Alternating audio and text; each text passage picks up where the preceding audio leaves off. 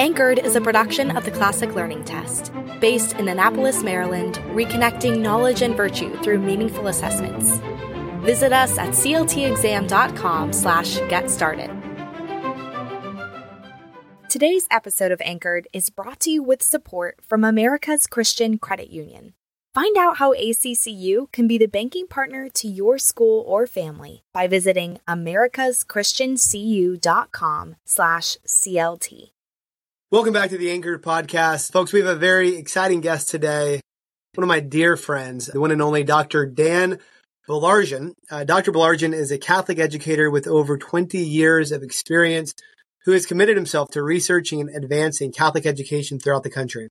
He has served as a teacher, as a principal, as a superintendent, as a national advocate. Having earned his PhD from Catholic University of America, he is now the president and the founder of Mission Driven Catholic, an organization that provides executive mentoring, formation, strategic planning, retreats for schools, parishes, and for archdioceses. Dan is also the president and founder of MDC Solutions, a consulting group that helps schools limit learning loss due to the pandemic and positively impact overall student success in flourishing school environments. Dan, Dr. Baillargeon, great to see you. Great to have you on today. Thanks. A lot of words in that intro. A lot happening there. Dan, we've known each other since probably 2017 or so. And from the first time I met you, you're just full of enthusiasm, full of passion, somehow perpetually optimistic in kind of a dark time for Catholic education. You're just like the definition of kind of a cheerful warrior who is fighting for the recovery of all the right things in Catholic education. So thrilled to have you on. Let's start at the beginning if we could. I'm curious, I've never asked you this, but like, how did you kind of develop this passion for Catholic education? Did you grow up in a faithfully, passionately Catholic home? Yeah, no, not at all. Not a faithfully, authentically Catholic home at all. I mean, I was born and raised Catholic. I would, Northeast cultural Catholic, right? So, okay. I know the kind. Yeah. You know the story. And so, my folks made sure that I went to weekly mass when I was growing up. We went to CCD. So all of my faith formation was in religious ed programs, received my confirmation, went to the University of Connecticut to first study biochemical engineering, but then shifted into education and then specifically music education. And it was during my time at the University of Connecticut, through the witness of, really good people in my life. I have a cousin who was just praying for me all the time and was just on me just about the faith. And through her example and a bunch of different things were going on at the university, I had this really major reversion experience where I took account of everything that was happening in my life. I remember one mantra my dad used to give me, not a specifically Catholic mantra, but he said, you have to do everything 100% or not do it at all. And there was like one of this kind of critical juncture in my life. I was a sophomore in college and I basically laid everything out, took an inventory of my life and asked the question, am I doing this 100%? And if I'm going to do this, am I going to do it 100% or not? So I started with my studies. I started with sports. I kind of went down everything. And then I got to, for whatever reason, Holy Spirit inspired moment, my faith. And I said, I don't even know what that means. I don't know what 100% in means at all. That was the crack in the door that the Holy Spirit needed. And he just kind of just flooded the space. I reached out to my cousin. We started praying together. I started going to a youth group, and it was at a Franciscan University of Steubenville conference that I went to. I was a little older than probably I should have been because I was in college, but I went there and the real presence was coming around Jesus and the Blessed Sacrament. And he just completely knocked me off my feet. And I said, that's God. That is Christ. That is who that is. How in the world did I not know that? How in the world was I a Catholic my whole life and not know that Jesus Christ is truly present in the Blessed Sacrament? Like, how does that happen? So I called my Catholic school friends, that were in there. I said, oh, this is great. Jesus is there. And they're like, what are you talking about? And it was kind of at that moment that I made the decision. I don't want anybody else to not know Christ's radical love for them in the Eucharist and in the church. And I committed myself at that point to Catholic education. And I said, everything I'm going to do specifically to try to advance Catholic education and belief in who is there at the very heart of it. Wow. Very, very powerful. I've got a joke I play on Catholic youth ministry people. I say, oh, how was your time at Franciscan? And they always say, how did you know I went to Franciscan? And it turns out to be true most of the time because they're doing, we love our friends at Franciscan University where again, they actually had a record enrollment this year. So you had this moment. I mean, you could have gone on to be a passionately Catholic, architect or anything else, but you wanted this specifically informed your convictions about education. And so you went into the classroom. How long did you teach? Well, first I went into the missions. So I worked in the missions. I discerned a religious vocation, and I was a teacher there in Central America with the Society of Our Lady of the Trinity, a really great order out of Robstown, Texas. Wow. They're beautiful. Okay. It was there that I really understood the beauty of education. Now, I was already an education major. So when I was at the University of Connecticut, I was influenced to be a teacher by my band director when I was in high school. So I was already thinking, what can happen? How can education transform a person? Because it had a transformative effect on me. And I knew that this was the particular place where I could, through the grace of God, do the most good in the formation of young minds, in helping them to understand from the very earliest age what is true, good, and beautiful. And I didn't know that terminology yet because I was in public school. And so even after my conversion, I really had to learn more, and I had to really enter into the church documents, and I had to research, and I had to spend time to try to understand what is happening in Catholic schools, because I thought they were great and they just needed a little bit. But the more I spent time in there, I was like, wow, there really needs to be a wholesale revitalization of what's happening. So this was a Catholic school in South America where you were? Yeah, Central America. Yeah. It was Our Lady of Mount Carmel in Benque Viejo del Carmen, which was on the border of Belize in Guatemala. Okay. Well, what a way to get an introduction to Catholic education, and being in that context. And were there some things you took out of your experience in South America once you came back to the States? Yeah, and it was Central America, right? So we're in the middle there. But yeah, a couple things, right? One thing, it completely radically changed my understanding of the institutional church, right? Because we would go on missions into Guatemala with these, families. They had one room houses and 12 kids and nothing, right? Like no material possessions or things like that. And they were the happiest children I've ever seen in my life. And I was like, I'm missing something. So I learned a lot about culture. I learned a lot about joy. I learned a lot about like the presence of God in that.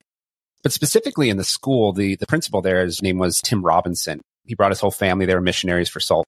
And he had this really enthusiastic, but very, very profound faith. And I remember at the end of every mass, Dr. Tim Robinson would walk up the middle of the aisle, and he would kneel right in front of the Blessed Sacrament, and he would pray the Anima Christi.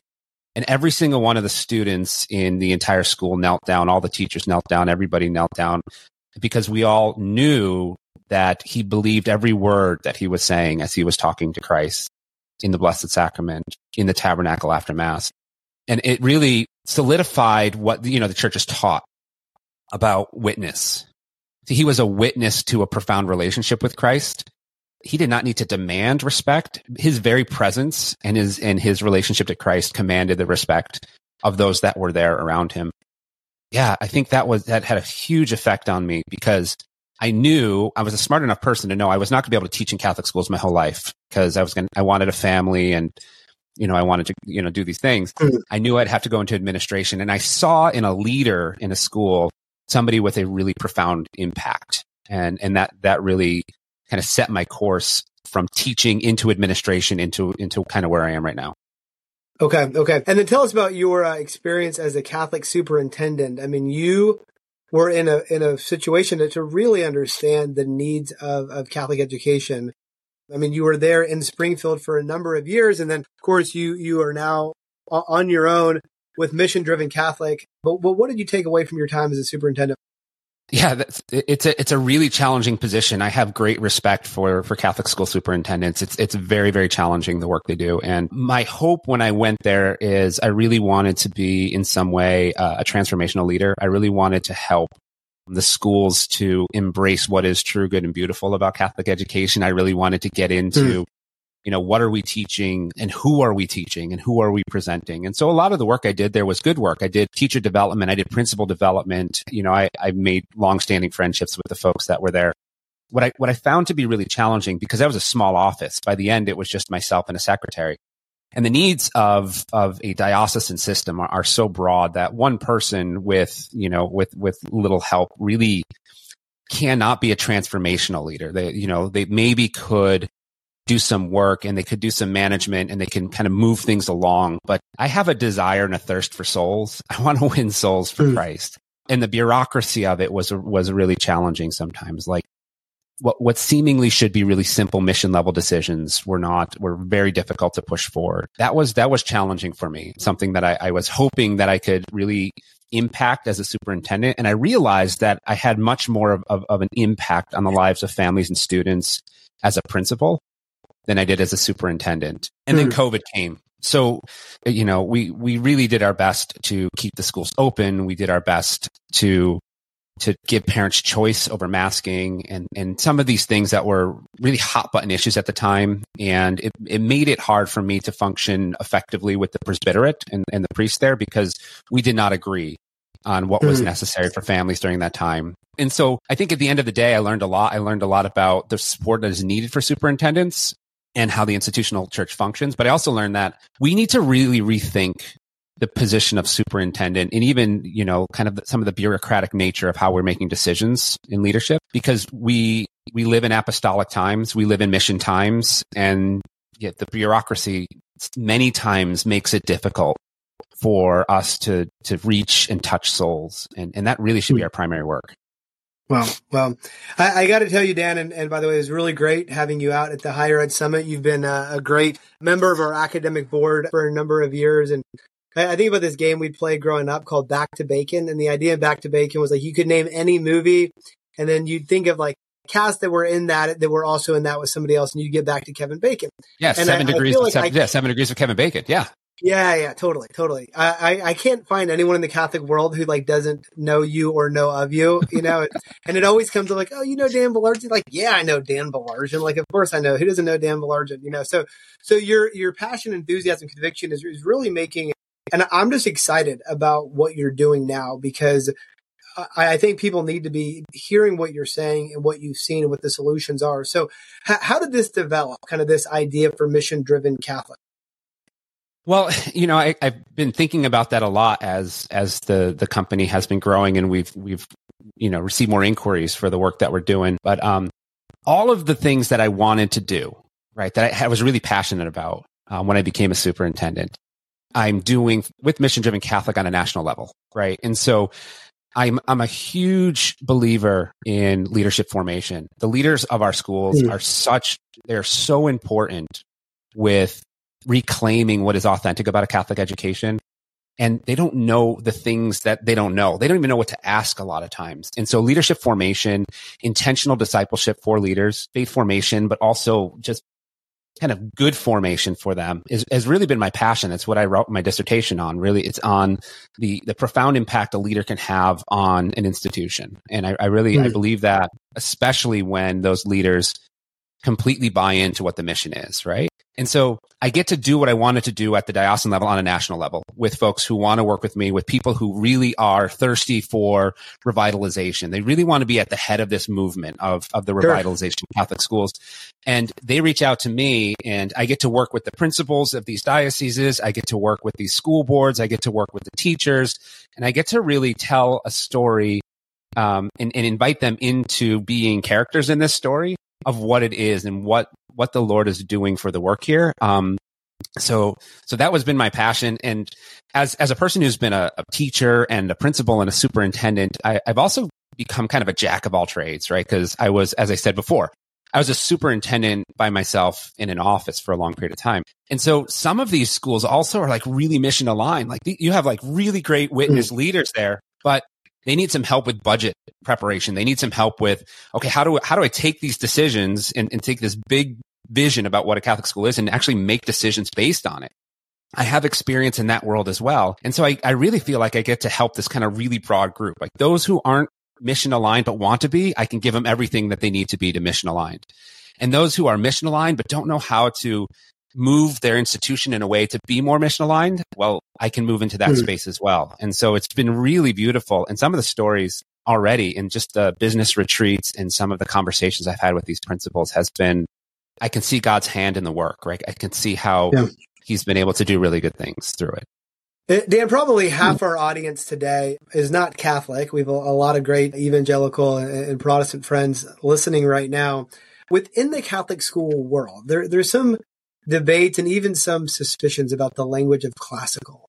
And even some of the most, what I think are the flagship schools, places like the Heights, they don't like the language of classical.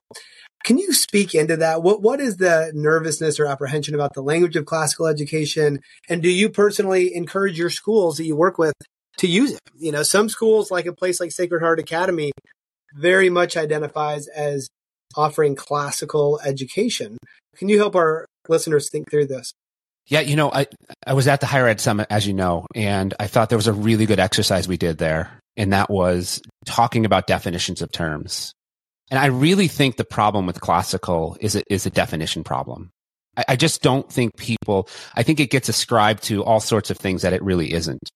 I think that sometimes people hear classical and they think, in the Catholic world, right? They think radical traditional, right? Almost, kind of this really like way out far, reaching, super insulated. Nobody else can get anything out of it. And we're going to lock our doors down, right? And that's not a good definition of the term, right? I see it as really just a reclamation of the Catholic intellectual tradition is really what it is, because classical in and of itself is very liberal. And again, if you use the word liberal, people are like, why do you want to be liberal? Nobody wants to be a liberal, right? Like, okay, so whatever. So one of the problems we have is because we don't have good formation, then as a result, we have bad definitions, right? And it's kind of like feeds one feeds the other, right? Because we haven't really gone into logic. We haven't really in our schools gone into this world that a classical education really helps to free the mind.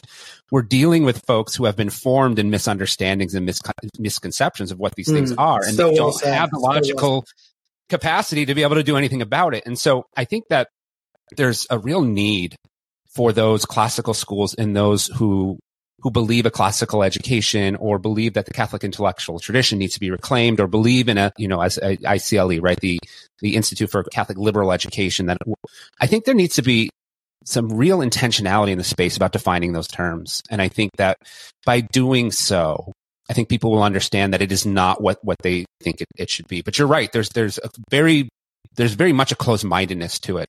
I think that, you asked me my particular views on it. Yeah, I work with schools, and when I'm working with a school, if they're going to be mission aligned, I'm going to ask them questions regarding their curriculum and whether their curriculum specifically, right? And we're not even getting into pedagogy, but just their curriculum.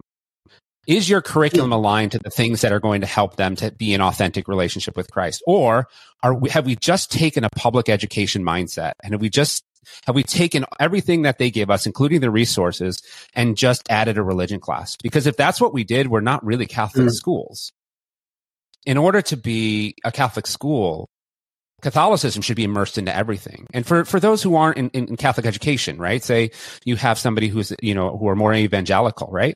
It's the same thing, right? You must then, if you're evangelical Christian and you're out in the way you see things, you must immerse that level of Christian thinking into everything you do, or you'll come up short. And so this is really how, like, mission-driven leadership, which I push. I just use it because I work so much with Catholic schools. I'm thinking about, okay, what is the mission of Catholic education as given to us? And how do we then make sure every decision we make is aligned with this? And that is something that you can do as a Jewish school. That's something that you can do as an evangelical school. You have to ask the question, what is our nature? What's our mission? And how are we doing that? And a classical education helps to free us to be able to even look at that question properly and then answer it properly. And it doesn't all look the same. And that's another thing about classical.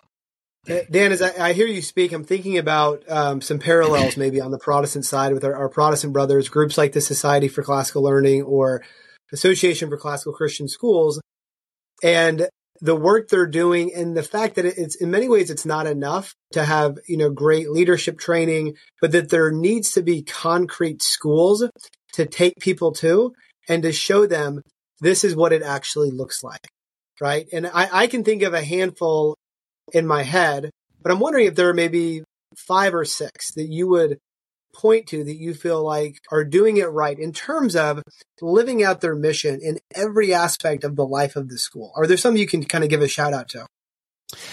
I would say that John Paul down in Lafayette, Louisiana is a Kevin really, Roberts really, School. Yeah, love that. yeah, Love a that. really, really fascinating school. I know Ryan Verrett, who was the president of the board, very well. Actually, I'm going to see him this weekend. They're doing a Witness to Love marriage retreat in right outside of our diocese And here. they just started using CLT, which we love as well. Yeah, really good school. And I'm going to use them, as far as exemplary practice, I think they're a lot, but I'm going to use them and just kind of lean on them for a second rather than giving like 5 or 6 examples, because everything they do, they reflect on their core mission. It's about engaging the families. It's about engaging the students. It's about providing the witness, and it's about providing the access, right? So excellence is at the forefront.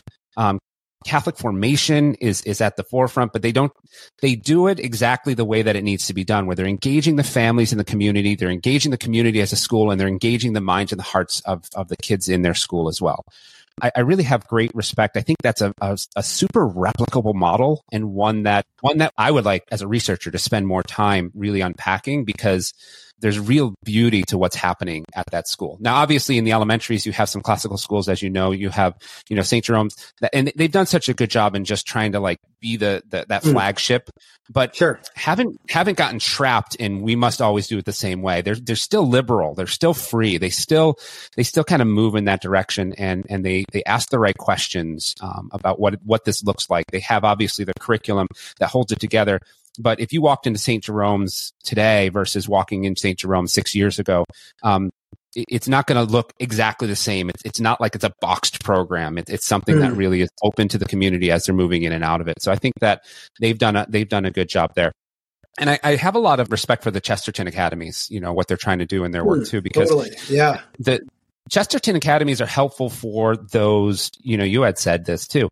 You can't just hand off, say, okay, we're going to be classical, and just say go, right? The Chesterton Academies have really spent a lot of time thinking about, okay, what is a good pedagogy? What are good resources? What is a good kind of course of studies in order for us to do this, so that we can hand off to a school, if you do this, you can be assured that you're going to be starting off on the right foot and doing that successfully. They don't just ask questions, though, about the curriculum. They ask questions about the financing. They make sure that all these other operational pieces are in place to do it as well. So I would say those three are good. They're replicable, and they're kind of helpful in the space. Awesome. Three great ones to choose. Dan, again, mission-driven Catholic. If folks are listening to this now and they're thinking, you know what, maybe my school's a little bit sleepy, maybe not very much focused or talking about mission at all, how can they reach out and connect with you? So we have a lot of different resources, but we have a website, missiondrivencatholic.com, that has all of our resources on it. So that's just a simple place where you can find us there. We also have this, this really simple daily podcast that, has been kind of the formation and foundation for all of this. I'm a firm believer that all things need to be supported by prayer. And so the Catholic Daily Drive is super simple. I mean, and it's not extraordinarily deep, and it's not supposed to be. It's made for Catholic families and Catholic educators. Psalm of the day, Gospel of the day, Saint of the day, brief reflection. But what it is also, it's a growing community. Every group, every school, every diocese that I work with gets added into this group, and we have benefactors who are not financing it, but are just praying for the schools that are in this revitalization movement. But one thing I think is really important, and this is a mark of how Mission-Driven Catholic does its work. We're very intentional, and we're very individual. And so we pray for a school by name and a diocese by name. And when I'm doing the podcast and I'm kind of recording them, there's no package deal. I have the Bible on my left. I have the Liturgy of the Hours on my right. I pray the podcast for those schools because I want to be praying. So we build the entire thing on prayer. I think that's kind of first and foremost the most important. If you just want to be a part, you can just listen to that, but reach out and we'll add you to our intentions. And you'll have a group of really high-powered prayers, like prayer warriors praying for your school. That's part of what needs to happen in revitalization. We can't forget that we have to draw on the grace of God to do this work. And then other than that, if you have questions about operational vitality, if you have questions about budgeting, if you have questions about getting your teachers on board and passionate about Catholic education, we're happy to come in. We do one-day sessions.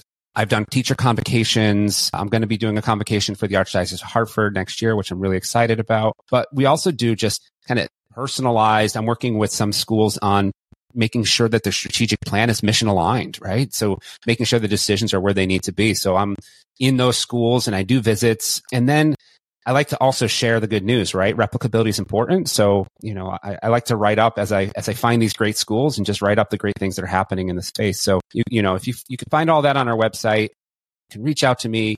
Any superintendent in the country in Catholic schools, I'm a free phone call. I'm not charging you as a superintendent for advice to get your folks where they need to be. And so maybe it's not the most monetarily efficient mechanism, but my belief is that I'm here just to help and support schools that want to be more authentic, specifically, right, mission-driven Catholic in their Catholic identity, but also just more authentic in their identity as what they're supposed to be as educational institutions.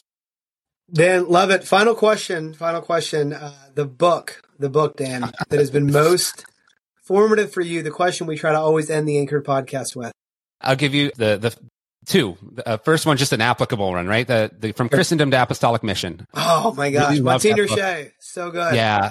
Just really, really, and I didn't read this until later on in the revitalization work. He nailed it. We are in apostolic times. The other book, I'll give you a literary book, and it might be surprising. The literary book that really changed me was Dracula, Bram Stoker's Dracula. I don't think anybody's ever said Dracula. That's amazing. Yeah, no, I love Bram Stoker's Dracula. And it was because I was a product of public schools. And so I didn't really read. We only tested, like we knew how to test. We didn't really know how to read. And so I started reading. I was down in Central America, and Jeff, I don't remember his last name, but Jeff recommended I read Dracula. I read it shortly after I got out of the missions when I was married to my wife. And he said, it's a profoundly Catholic book. He said, the embodiment of vices from Dracula and the embodiment of virtues from all the heroes in there. If you read it through that lens, and you'll understand what Stoker was actually trying to do with this. So I find it a fascinating book. I think the Eucharistic presence in it, and there's just so much in Bram Stoker that people don't realize. Because I had no idea. Fantastic book. And it opened literature it's the first book that I read that I said, I can see more deeply what's happening in here than just what's written on these pages. And that really changed me. Now I'm more of a voracious reader, both in the literary sense as well as in kind of the mission sense. Two amazing picks. And we did a podcast with Monsignor Shea, folks. Make sure to listen to that podcast. He's an amazing, amazing man at our partner college, the University of Mary in Bismarck, North Dakota. Again, we're here with Dr. Dan Baillargeon, the founder and CEO of Mission Driven Catholic. Dan, thanks so much for being with us, and please come back in the future and give us updates. It's always good to see you, Jeremy. Thanks for listening to this episode of Anchored. If you enjoyed it, please be sure to leave a rating or review on your podcast platform of choice. And remember to subscribe and share with your friends and colleagues.